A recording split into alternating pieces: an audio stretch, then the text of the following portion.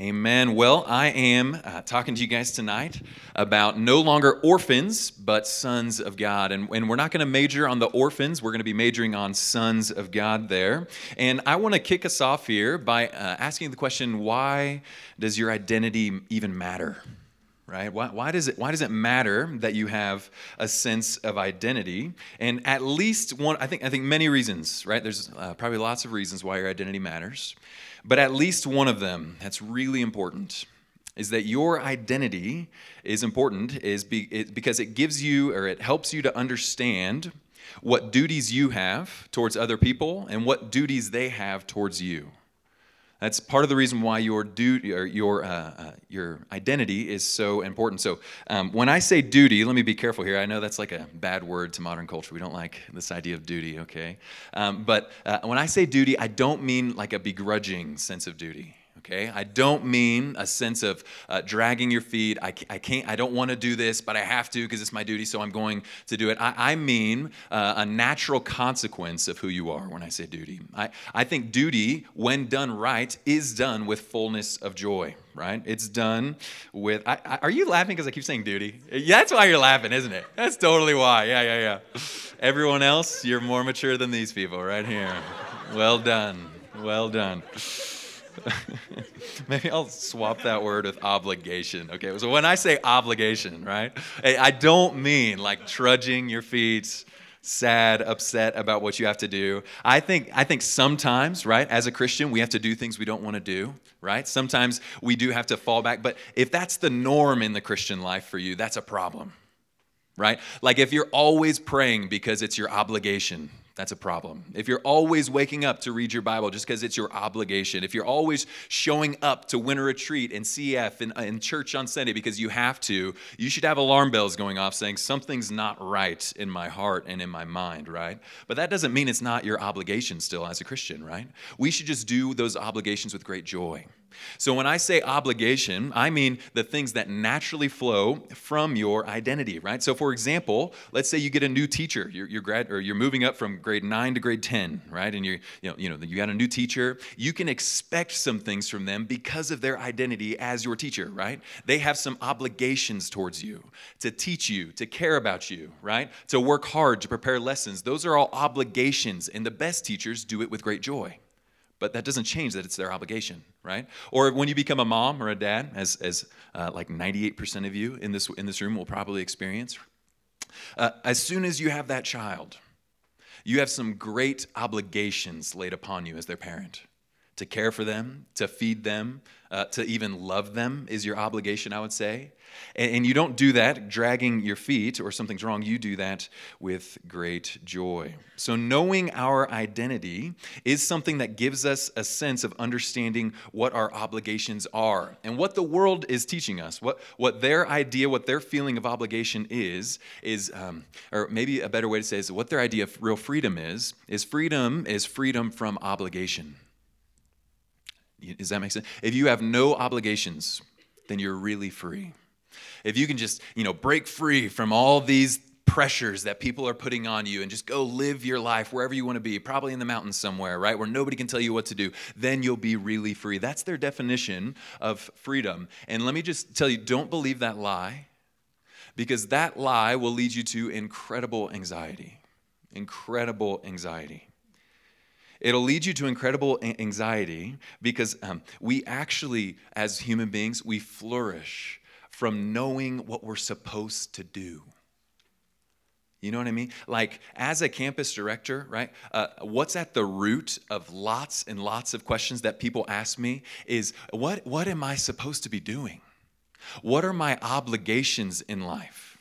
Right? Should I take this job or not? Should I move here or not? Should I marry this person or that person? Should I show up to this conference or that? Should I believe this or that? Right? Who am I? How am I living? Am I on the right track? Am I doing the right thing? And if you don't have that sense of obligation, and coming from a solid sense of identity, you're going to be like a person that's driving late at night in the middle of a storm to a place you don't know how to get to without a GPS. Right? Some of us, that maybe hits close to home, right? That was like 3 days ago, right? It's terrifying. It's anxiety-inducing, right? And we had a little screen right there telling us exactly where things turn. That thing shuts off when you lose your sense of identity. That shuts off when you lose your identity because you no longer know your obligations. You no longer know what you were made for. You no longer know if you're going the right way or not. And so an attack on your identity is actually an attack on your obligations. It's actually an attack on how you live your life and what you should do and how you should live. It affects everything. Does that make sense? It's super important. Just because it's so important, let me give you an example here. There's a philosopher named Derek Parfit. I don't know if that's how you say it. I'm pretty sure it's not parfait, but Derek Parfit, I think, is his name. He probably got made fun of in elementary school all the time for that, probably. And he makes this claim. He says that identity is something that actually changes over time. Okay, so we're going to get a little philosophical here, but every worldview has to answer the question, what makes you you? What makes mankind mankind? Are we evolved animals, right? Are we really smart, animals? Is that what we are? What is mankind? What is our sense of identity, right? And how do we develop senses of identity? And does it ever change? And what this guy says, and he's actually in the mainstream, is not an obscure thought. This is what most secular philosophers believe, is that your identity actually changes with your experiences, right? So you came to this winter retreat and you heard some teachings, and Derek Parfit would say, you're leaving here a new person. Right? You've heard some things. You've learned some things. You maybe even have some different beliefs from what you believed when you came in here. And he argues, if you have enough things like that, you read enough books that shape you, you have enough experiences that shape you, you develop new relationships that shape you, your identity can actually change so much that you become a new person. And so here's the line he draws from that. Let's say you marry somebody and you make some vows to them. I will love you. Sickness and health, I'll be with you, whatever, whenever, until death does us part. And then 5 years pass, and you have new friends, new relationships, new things you believe, new books you've read, and you look at the person you've married, right? And they're expecting you because of your identity and your promises and your obligations to love them. And you say, actually, I'm not even the same person that made those vows anymore. Do you see the problem? Do you get that? I'm actually a totally different person, right? I didn't make those vows. I've got new skin cells. Those things recycle like every year. I've got new blood cells. My bones are different. My body's different. My memories are different. Everything's about me is different. I'm actually not the same person. That's past John. That's past person. So I didn't make any vows to you. I'm not obligated to those vows. Bye. Do you see that? That's dangerous, right? Well, that's dangerous. That's a problem. This idea that you can create your identity, you can shape your identity by having different experiences, right? This is at its root, the philosophical name for this is existentialism. Existentialism, this idea that your existence precedes your essence. That's what John Paul Sartre said, if any of you guys know him. And what he meant by that is you exist, you're born into the world like a blank slate, like a ball of goo. And then your essence, your identity, who you are, gets shaped after that. Does that make sense? Are you guys tracking with me? And that has massive, massive, massive complications for how you live the rest of your life. What it means is you actually don't have any obligations because your identity might change tomorrow. So who you are might change tomorrow. So what you're supposed to do might live tomorrow, and you have no solid foundation to live on. And you are constantly driving through a blizzard with no GPS, hoping you're going the right direction. Does that make sense? Now, I don't want to take this too far, right? God's word teaches us that we can change radically, that we can actually be born again. You know what I'm saying? So, but even when we're born again, right? Think about what Paul says in Galatians. He says, "In this life that I now live, I live by faith in the Son of God who loved me," right? It is no longer I who live, but Christ who lives in me. In this life that I now live. So he hasn't totally forsaken his sense of identity, but there's been a massive shift. He's still Paul, but he's been born again. So the problem, let's just be really clear about this. When your identity is free to be created and recreated at will, you will never have a legitimate, fixed identity, and therefore you will never know what your obligations are. And this will always create intense anxiety in your life. Am I going the right way? Am I doing the right thing? Am I on the right track? Who am I? What am I supposed to even do? All right, can you relate to those questions? It's because you've probably been taught from the day you were in kindergarten that you can be whoever you want to be. And I think most teachers meant like, you're capable, you can do it, I believe in you, and that's fine, right? But there can also be a side, create your identity, be who you want to be. Right? It can quickly get twisted into this existentialist mindset. Now we need to think now, okay, what's the biblical worldview? What does the Bible teach us about identity? I would contend that what the Bible teaches us is that our identity is not something that's fundamentally created, okay? But that your identity is something that is given to you, gloriously given to you by an unchanging God. Just think about it for a second, right? Think about Genesis 1. Did Adam decide, I'm going to be born now? Right? Was that his decision? No, God made him. And did Adam decide, I'm going to be a boy? No, he didn't decide that, right? Did Adam decide, this is going to be my job, I'm going to rule over the world, I'm going to have dominion over it? No, God gave that to him. And then because God gave him that identity, he knew what he was supposed to do. And he joyfully got to work naming all of the animals, right? Some of you guys are maybe getting a head start on your Bible reading plan next year, and you just read that, right? He gets started in the dominion mandate that God gave him to name the animals. He's walking in his identity, and God calls it very good. And it was all given to him, right? Or Acts 17:26 says this, and he made from one man every nation of mankind to live on all the face of the earth, having determined allotted periods and the boundaries of their dwelling place, that they should seek God and perhaps feel their way toward him and find him. Yet he is actually not far from each one of us. In other words, did you decide? I don't know. Maybe you weren't born in Des Moines. How many of you guys were born in Des Moines or Iowa? How many were born in Iowa? Okay. Did you guys decide? I'm going to be born in Iowa now, right? No. Would you have decided that if you had the choice? Yeah. Oh, hey, we got. Maybe not. What's the point of this text? Your identity is given to you down to the level of where you're born, where you live. He decided, I'm going to make these boundaries. I'm going to put you here. Why? For a certain purpose, that they might seek me. You have a sense of obligation in who you are to live and to seek God. And then now we get to John chapter 1 in verse 12, and this is what he says. But to all who did receive him, who believed in his name, he gave the right to become children of God, who were born not of blood, now underline this if you're an underliner, nor of the will of the flesh, nor of the will of man, but of whose will? But of God. But of God. But of God. Who gives you your identity as a child of God? God does. And what does that mean? It means it's fixed. It means it's finished. It means it's not changing tomorrow, regardless of how you feel.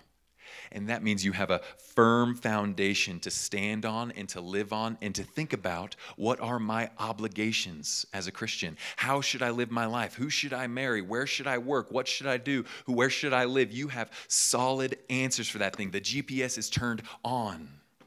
You know where you're going. It's a glorious, glorious thing. And what I'm thinking about, right, as I'm getting ready to preach this message, what I was thinking about, that was all introduction, okay? What I was thinking about as I'm getting ready to, is I'm thinking about you students, and I'm thinking you are, whether you recognize it or not, you are the next leaders in the church. You're the next leaders. The fact that you're here, that you're loving God, that you're seeking him early, that you're growing in wisdom and in grace and in knowledge and stature and favor with man and God, right? The fact that you're here means you're probably going to be leaders in the church. And what the church needs more than ever, guys, is they need some strong men and women that know who they are and that can stand firm even when a culture says all kinds of things about them. They don't toss to and fro every which way. That is not a leader that can be followed. A leader that changes their mind every week. A leader that is 1 second strong and the next week, the 1 second confident, the next not, right? We need men and women. Our children need fathers and mothers that know what they believe and stand on it and joyfully pursue the truth. Does that make sense? And that means you knowing your identity is of utmost importance. It's of utmost importance. It's not just about you feeling nice. I want you to feel nice. I want you to have tons of joy. I want you to have massive amounts of joy in your life. I want that for you. But it's not just about you feeling nice. You will be a more effective worker in the kingdom of God if you know your identity. And part of that, I know no other identity aspect greater than this idea that you guys are children of God, that can root you and ground you in God's love and give you a firm anchor to stand on. This is what Ephesians 3:14-17 says. It says, "For this reason, I bow my knees before the Father, from whom every family in heaven and on earth is named, that according to the riches of his glory, he may grant you to be strengthened with power through his Spirit in your inner being, so that Christ may dwell in your hearts through faith, that you," and then this is the phrase I want us to emphasize, "being rooted and grounded in love, may have strength to comprehend with all the saints what is the breadth and length and height and depth, and to know the love of Christ that surpasses knowledge, that you may be filled with all the fullness of God." And then he goes on in Ephesians, for time's sake, I'm not going to read it, and he says a similar thing, that you would know God so that you would not be tossed to and fro by every wind and wave of doctrine. What's going to cause you to be anchored and steadfast? At least part of it is knowing your identity and knowing your obligations and knowing that God loves you. Knowing the love of God will root you and will ground you. I know of no other concept greater than this. So let me pray one more time, and we'll dive into this truth of being children of God. God, I just pray again that you'd help. I pray again, God, I pray that you would do a massive work in hearts and lives. God, I know for a fact there's students out here that are right now unsure of your love for them. Right now unsure of their identity as sons and daughters of the Most High God. And I pray that you would remove all doubt this night. I pray that you'd remove all doubt, God. That you would set our feet upon a rock, that you give us a firm foundation, and that we would be joyfully at peace, not tossed to and fro, knowing who our Father is, knowing where we're going. We pray this in your mighty name. Amen. So let's go back to John 1:12 now. "But to all who did receive him," and we're asking the question, who are the children of God? Okay, so if we're going to understand this, if we're going to apply this to our hearts, if we're going to know we're children of God, I think it's wise to think, who are the children of God? That's a good question to ask. So, "But to all who did receive him, who believed in his name, he gave the right to become children of God, who were born not of blood, nor the will of the flesh, nor of the will of man, but of God." So who are those? Who are those that are children of God? It's all who received him, all who believed in his name. I don't need to spend a ton of time on this point, but this is the glorious simplicity of the gospel. How do you become a son or a daughter of God? You believe. You receive him. Right? You receive him. Imagine if you were living at the time of Christ, right? And he's saying some crazy things. He's a carpenter's son, 30 years old. Nobody knows him. And he's saying stuff like, "I'm going to judge the whole world." Right? Saying some gnarly stuff. He's saying, "I and the Father are one." Right? He's saying some shocking things. And he's saying, everybody who receives me, everybody who believes that, accepts that, believes in me and the claims I'm making that I'm the Messiah, they will become children of God. And it's no different today. Everyone in this room that accepts Christ as the Messiah and truly believes in him is a son or a daughter of God. And so real quick, if you're not a Christian, right? I don't know, maybe you heard about a ski trip and you're like, that sounds fun, jumped in a van with your friends and you just got brought here, right? Or maybe you've been showing up to CF over and over and over, but you just haven't made that leap, right? I think what's happening probably is right now, God might be drawing you to himself. Maybe even right now, God is saying, hey, you, by believing this gospel, by believing this message, by receiving me and living like it's true, you can become a child of God today, tonight. It's that simple. And I would encourage you to believe. Who are the children of God? They are everyone who believes. Number two, who are the children of God? The children of God are those whom he loves specially. Here's where we're going to get a little hairy, all right?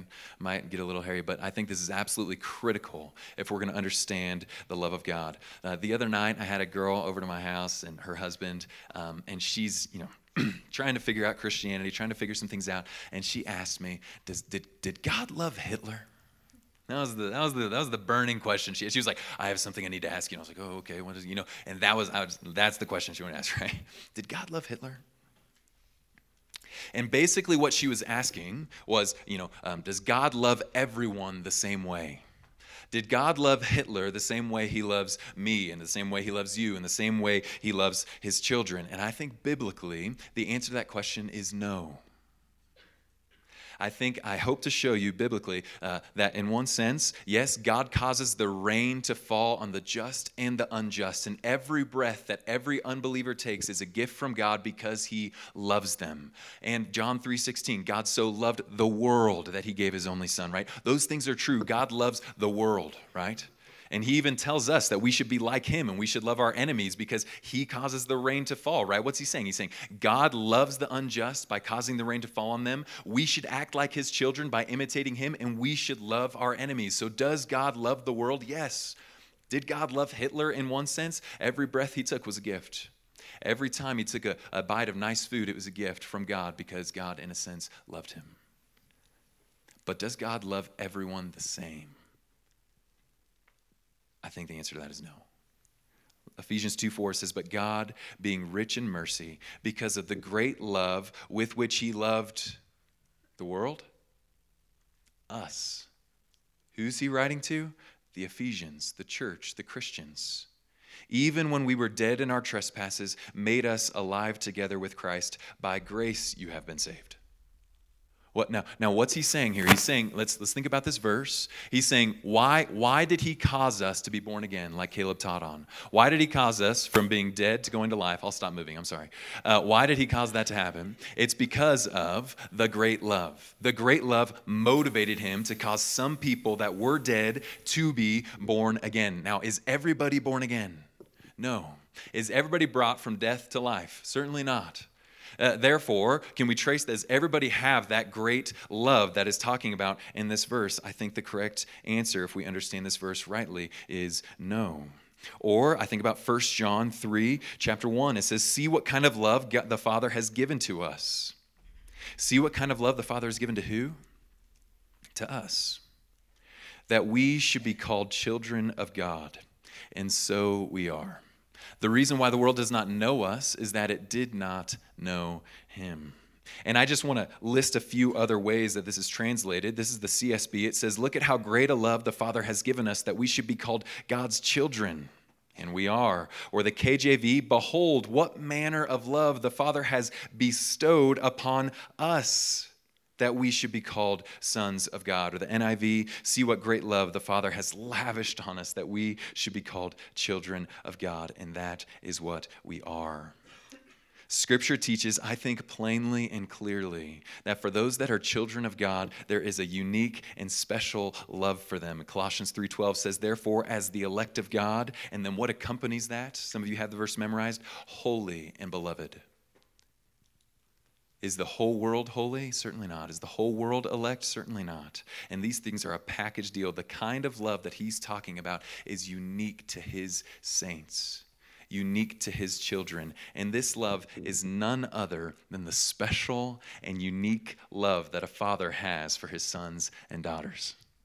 Did you get the pictures I posted? Did you get those? Oh, no, you didn't get them. You did? Can you put the first one up? Can you put that up? Yes. Do you see that girl? That's my youngest daughter. Her name is Haven. And I'm afraid, here, let me tell you why I'm doing this. I'm afraid that some of us, because we don't understand that God loves us uniquely as sons and daughters, we shortchange the love of God for us. This is the crux. This is why we don't understand God's love for us. We think of God's love as poured out on the whole world, and we think his love is very great because he pours it out on a lot of people. But I think what the scripture is teaching us is God's love is very great because we are his children, or we are his bride, or we are his chosen people, his holy nation. I think it's the kind of love that a father experiences uniquely for his sons and daughters. So I just want to take a second and I want to tell you guys about how much I love my children, okay? And this might be a little weird for you because you're like, I don't love your children the same way as you, and that'll even play into it. So just hang on with me, okay? Her name is Haven, and she's about 18 months old. Yeah, that's right, okay. About 18 months old. And guys, I just want to tell you that I love Haven. I love my daughter. Every time I come home, she straightens her back and stands as tall as she can and gets on her tippy toes every time. And she says, Dada, Dada. And she says it over and over, Dada, Dada. Some of you guys have maybe heard me FaceTiming my family. Has anybody heard that? And my kids are like, Dad, Dad, Dad, Dad, Dad. Like I can't even talk to Becca because my kids are just talking to me. And it fills me with an incredible amount of joy. this really hilarious thing that she does where she thinks every animal is a puppy. It's bizarre, right? So, and she loves animals, right? So we'll be driving down the road and she'll see a bird, like, puppy, you know. We went to the pet store and she saw some gerbils. She's like, puppy, puppy, puppy. Everything's a puppy, and she loves them dearly. She loves them dearly. She's a snuggler. She wants me to hold her nonstop, which most of the time I also love. You know, sometimes I'm like, kid, I just don't want to hold you. You know, but most of the time I love her. I love her, I love her, I love her. And people say, you know, like, man, kids are expensive and man, kids are inconvenient. But guys, let me just tell you, as soon as you have kids, all those things are laughable. I don't care if she costed me $15,000 a year. The joy she gives me, the love I have for her, I'd work 3 jobs. I don't care what it takes. I love her. Does that make sense? Can you go to the next picture? This is Aspen. Isn't she adorable? She's too beautiful. I'm a little concerned. She's so gorgeous. I'm going to have to beat the boys off of her. I know. I just know. She's our oldest. She is turning 5 soon, and I'm just so grateful for her. She is a trooper. She has been through being parented by 20-year-olds that don't know what they're doing. She's been our guinea pig, so to speak, and she has just rolled with the punches, all the mistakes we've made, everything, and she just loves us dearly. She is a deep feeler. The other day we were driving in the van, and she was asking me about my upbringing, and I was kind of estranged from my dad and just raised by my mom for a little while, and I was telling her about that, and I look back, and she's starting to cry as a 5-year-old. And she was like, Dad, I'm crying because I'm so happy that I have you and Mom and Margot. I'm not making this up. Like, this happened in the van, right? And I'm like, yeah, me too. You know, it's so beautiful. Right? Like what the heck? Who does that? Whose kid does that? I think my kids are the best. I love her so much. She feels so deeply. She's incredibly affectionate. KSU students can affirm this, right? If you come over to like our small group, when it's time to go, you're getting a kiss. You're getting it, want it or not. Poor Bryce, he's one of our seniors. Every time he's like, okay, all right, see you later. You know, she loves him. She just loves our church. Every Sunday morning, she is just aglow with joy that we get to go to church because she gets to eat snacks and see all her friends. She loves people, and I love her. I love her. And then this is my second oldest daughter. I don't know why I did them out of order. This is Margot, and her middle name is Day. Her name's Margot Day, and she's aptly named. It just works out because she is probably the most cheerful of our children, just always cheerful. Always cheerful, always at peace. She's that kid. She's content to just sit in her room and like play with her animals for like an hour. And she's upset if you disturb her. She's like, leave me alone, Dad. I'm fine. You know, I'm having the time of my life. I'm okay up here, right? She loves, and one of the things that I really love about Margot is I started this thing. I think it's a good thing. I started this thing where we, as a family, we just tell each other stories. Like, we just make up stories on the spot, and now my kids are just always asking for stories, nonstop, every day, every night, right? Stories. And so we started having Margot tell stories, and she tells the best stories. They're hilarious. Like, someday I'll bring them to a retreat, and I'll have her tell you guys a story, but every time in these stories, for whatever reason, I don't know why, the main character dies. Just like every story. We were walking down the street, and then there was a bear. And then the bear ate them. I don't know where she gets it, but it's hilarious, like every time. And then we've been teaching her that like Jesus came back to life, and she's like, then they came back to life. And it's every time. That's the blueprint of every story of Margot Day. And it just adds incredible amounts of joy to our family, right?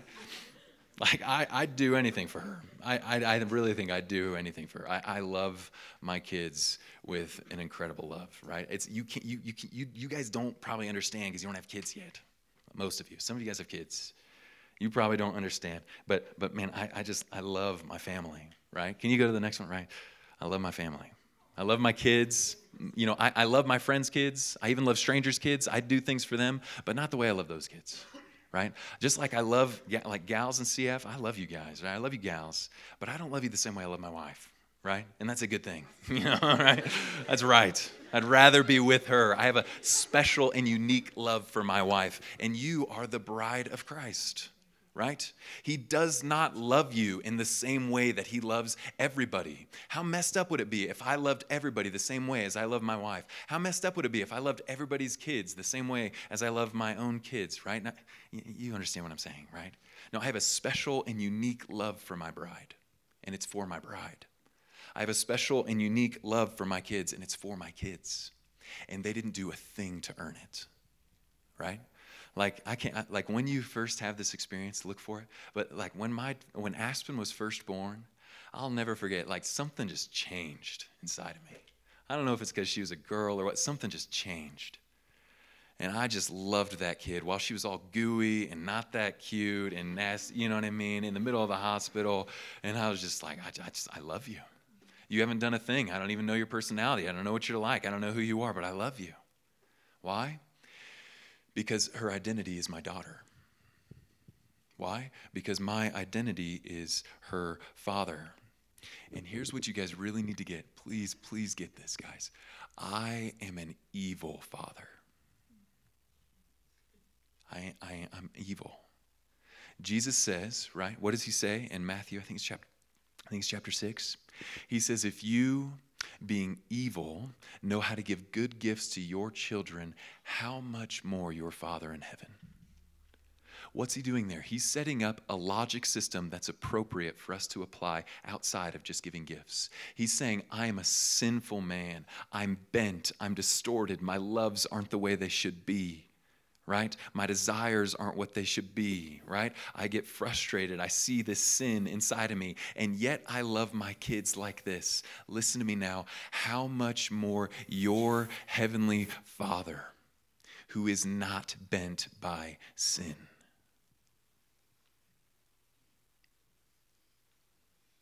If you are a son or a daughter of God, I promise you, take this to the bank. You have too small of an understanding of your Father's love for you. You probably have too small of an understanding of your own parents' love for you, much less your heavenly Father's love for you. Take it to the bank. What you need to grow in, if you're a son or a daughter of God, what you need to grow in is your understanding of his love. I pray that you'll have strength along with all the saints to grasp how wide and long and high and deep is his love for you in Christ Jesus. And the reason why some of us don't understand that love, the reason why we don't get it, is because, maybe we don't understand that God loves us uniquely and specially as children. Or it might even be because for some of you, you question and you doubt if God loves you at all, right? You question and doubt if you are a child of God at all. You wrestle with assurance of your salvation. You wrestle with knowing if he really loves you and knows you. And let me just tell you, you can take this to the bank. The scripture says, all who believed in him, he gave the right to become children of God. If you believe you are a child, he is your Father. He is your Father. That is your identity, right? And I know some of you guys wrestle with assurance. Let me just quickly touch on assurance. Some of you guys are thinking, I have a son that I haven't talked about. We're about to get there.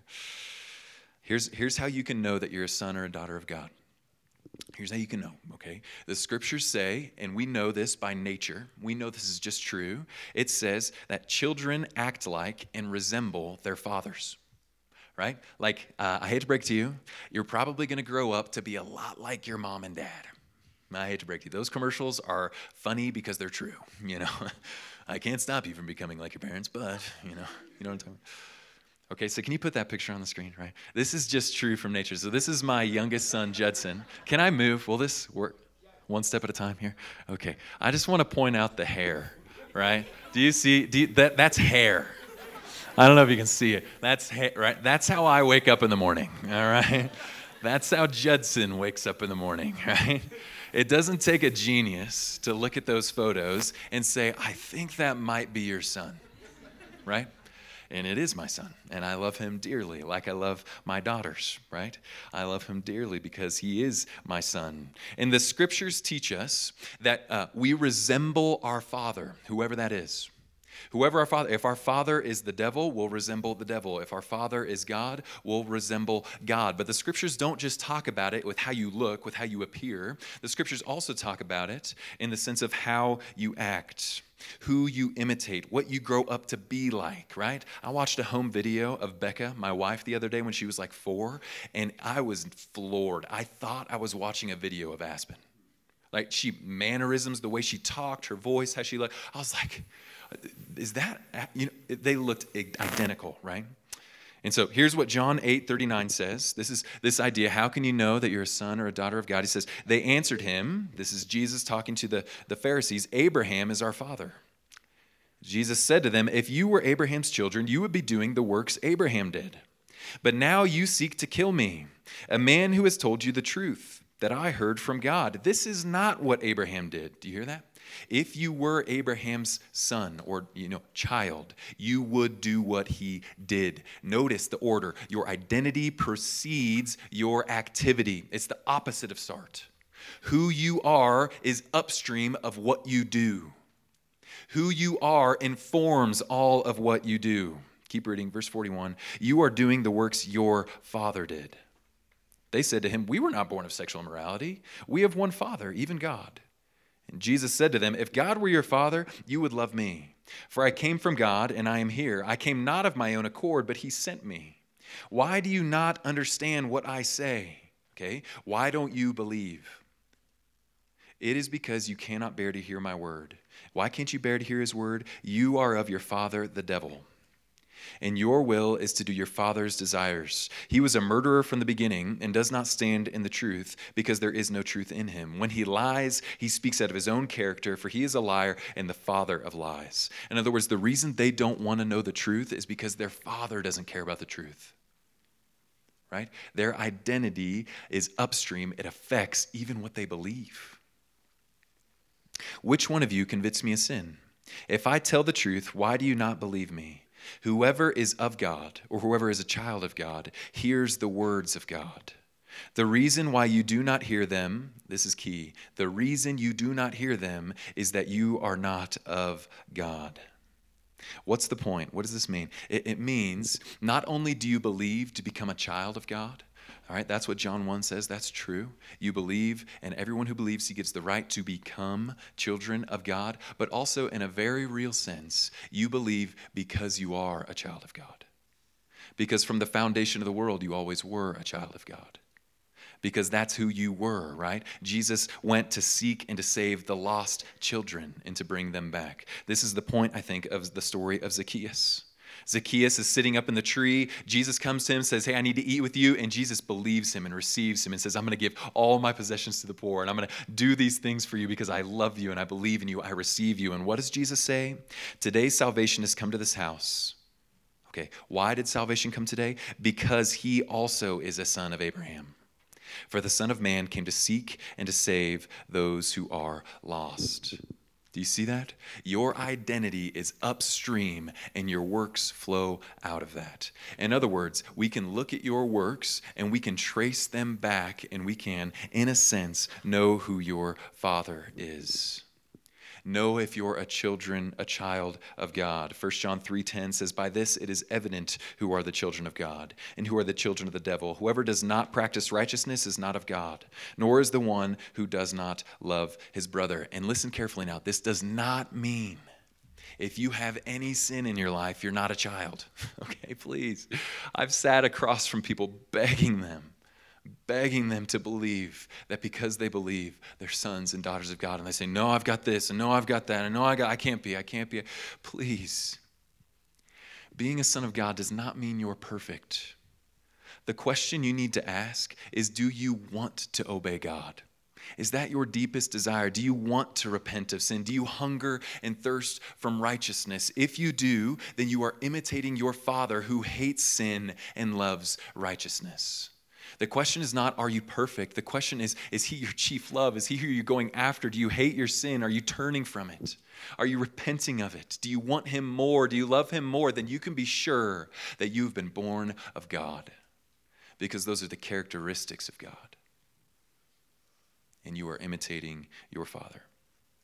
By this it is evident who are the children of God and who are the children of the devil. Whoever does not practice righteousness, seek righteousness, do righteousness is not of God, nor is the one who does not love his brother.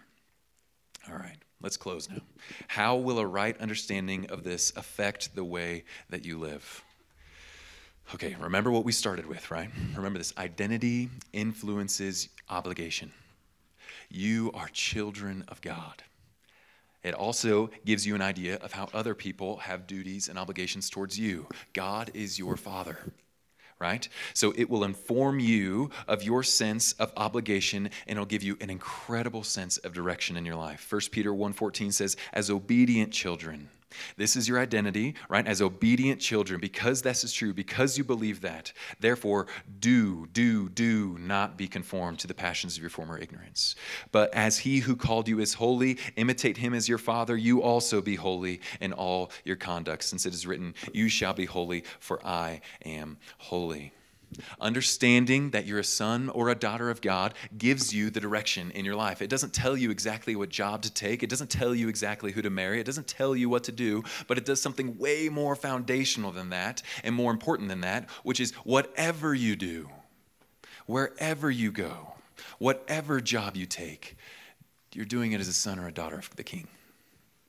You're doing it to the glory of God. You're doing it for him, and that is much, much, much more important than whatever you actually externally do, assuming it's not sin. Does that make sense? That is your controlling sense of direction in all your life. Whatever you do it as obedient children to God. Far, far, far from the love of God making you complacent. What it does when you understand it is it makes you the kind of man or woman that just wants to please your heavenly Father, because he already loves you. How are we doing? Do you guys want to hear another quick story? Are we tired? Are we okay? Okay, let me illustrate this point then. I love this story. I hope you've heard it before. I hope this is your 5th time hearing this. There was an early church father.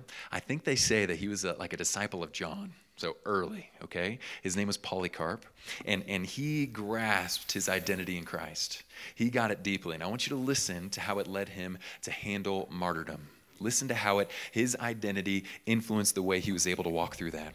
It says, as Polycarp was being taken into the arena, right, to be killed, everybody looking on, right, a voice came to him from heaven, be strong, Polycarp, and play the man. No one saw who had spoken, but our brothers who were there heard the voice. When the crowd heard that Polycarp had been captured, there was an uproar. The proconsul asked him whether he was Polycarp. And on hearing that he was, he tried to persuade him to apostatize, saying, have respect for your old age, swear by the fortune of Caesar, repent, and say, down with the atheists. So for that line to make sense, you need to understand a tiny bit of church history. Because Christians did not believe in any other gods but one God, they called them atheists. To them, they were basically atheists because they denied Zeus and they denied all these other gods, right? They said those aren't even real, so they called them atheists. And so him saying down with the atheists is like saying down with the Christians. And Polycarp, because he's a boss, said this. Polycarp looked grimly at the wicked heathen multitude in the stadium, and gesturing toward them, he said, down with the atheists. Isn't that amazing? Isn't that amazing? Down with the atheists. Swear, urged the proconsul. He doesn't want to kill him, the story goes. Reproach Christ, and I will set you free. Okay, now listen. Listen how his identity influences the way he responds here. He says, 86 years have I served him. Polycarp was at least 86 years then when this happened. Polycarp declared, and he has done me no wrong. How can I blaspheme my King and my Savior? Do you see that? He has in his mind that his identity is a faithful friend of the King Jesus, that he's walked with and been upheld with and been, Jesus has not forsaken him despite all his sin and failure like a child, right? And he says, because that's who I am and because that's who God is, how can I ever forsake him? I'd rather be burned. And he was. Do you see? Your identity gives you an incredible power to live the way you ought to live. In fact, I think this is one of the main lessons of the entire New Testament, right? Romans is like 11 chapters of who you are, and then it's applied, right? Same thing with Ephesians. Who are you? Who are you? Who are you? What is the gospel? What is the gospel? What is the gospel? And then in 5 and 6, it's then this is how you should live, right? How you live as a Christian always flows from who you are. And if you don't know that you're a son or a daughter of God, you won't live the way you ought to live. It gives you incredible power in the Christian life to be steadfast. Number 2, knowing that you're a son or a daughter of God will enable you to handle all trials as discipline from a loving Father. Hebrews 12 teaches us that we should receive all hardship as discipline. And we see it says, God he reproves those he loves. He's disciplining us as sons. So whatever happens to you, if you're a son or a daughter of God, if your best friend dies, if you get diagnosed with cancer tomorrow, whatever it is, you can be sure that God is using it for good in your life, that he's working all things together for good, and he's using it as loving discipline in you to create a weight of glory. If you're a son or a daughter of God, you don't have to be afraid that God's turning his back and no longer loving you, right?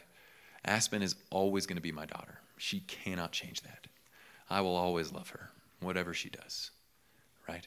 The same is true with us and God. Every hardship is discipline from a loving God, and that enables us to walk through it with meaning and purpose, right? 3, what does it do? It will humble you.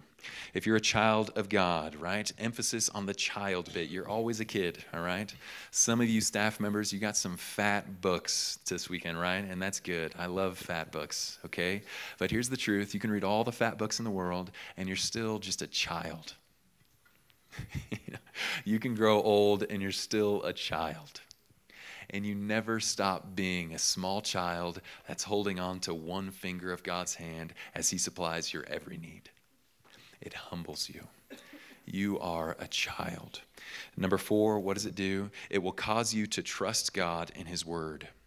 Listen, if you believe that God loves you, if you believe that he's a loving father and everything he does is for your good, and you believe he wrote the Bible, then every word contained in this Bible is for your good, whether it feels like it or not.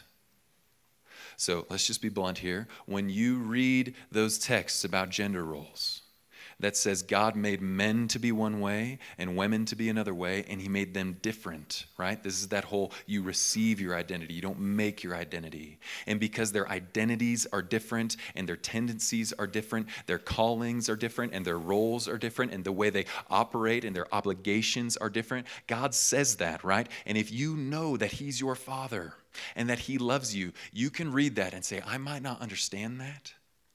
That might even feel like it's really oppressive, but I actually believe that he's a loving father. And I actually believe that that's in there for my good, and that I will be more joyful if I walk in that truth. Does that make sense? I will actually have more joy if I walk in the truths of God, right? And take any of the hard doctrines in the Bible, any of them where it's super clear, right? I heard somebody say once, this chapter is not hard because it's hard to understand. It's hard because it's easy to understand, and I don't like it. You know what I mean, right? There are many chapters like that in the Bible. And if you know that he is your loving father and every word he says to you, he says it because he loves you, you're able to take a deep breath and you're able to submit yourself to it and just trust your father.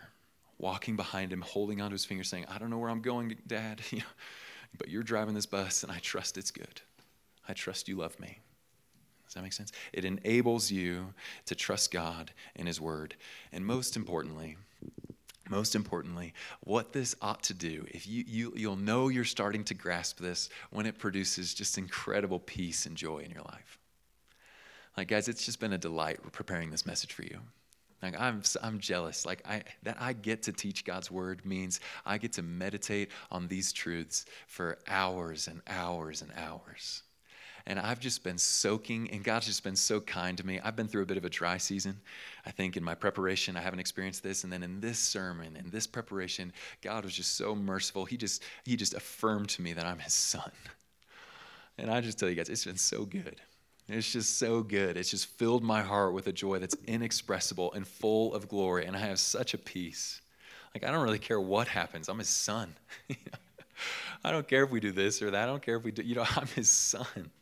What else matters? I have incredible joy and peace knowing that I'm a child of God. It's joy unspeakable. It's joy that's filled with glory. It's peace that passes understanding. It's a firm foundation that you can build your life on. And so my prayer, my hope with this message is that you would believe. That you would not be unbelieving, but that you would believe that God does love you uniquely. He actually knows your name. Galatians 4:19 says you should rejoice that you know God. And then it's like in parentheses, Paul catches himself and he says, or rather that you are known by God. You should rejoice that you are known by him. That he knows your name. He knows your tendencies. He knows your quirks. He knows that you call random animals puppies, and he loves it. He loves it. Do not be unbelieving anymore. I pray tonight that you would believe. If you are a believer, if you are a son or daughter of God, you are dearly loved. And the goal of your life should be to grow in your understanding of that love. And then you'll be rooted and grounded in that love, and I think you'll be ready and able to take on whatever this world throws at you. Okay? Why don't you pray with me?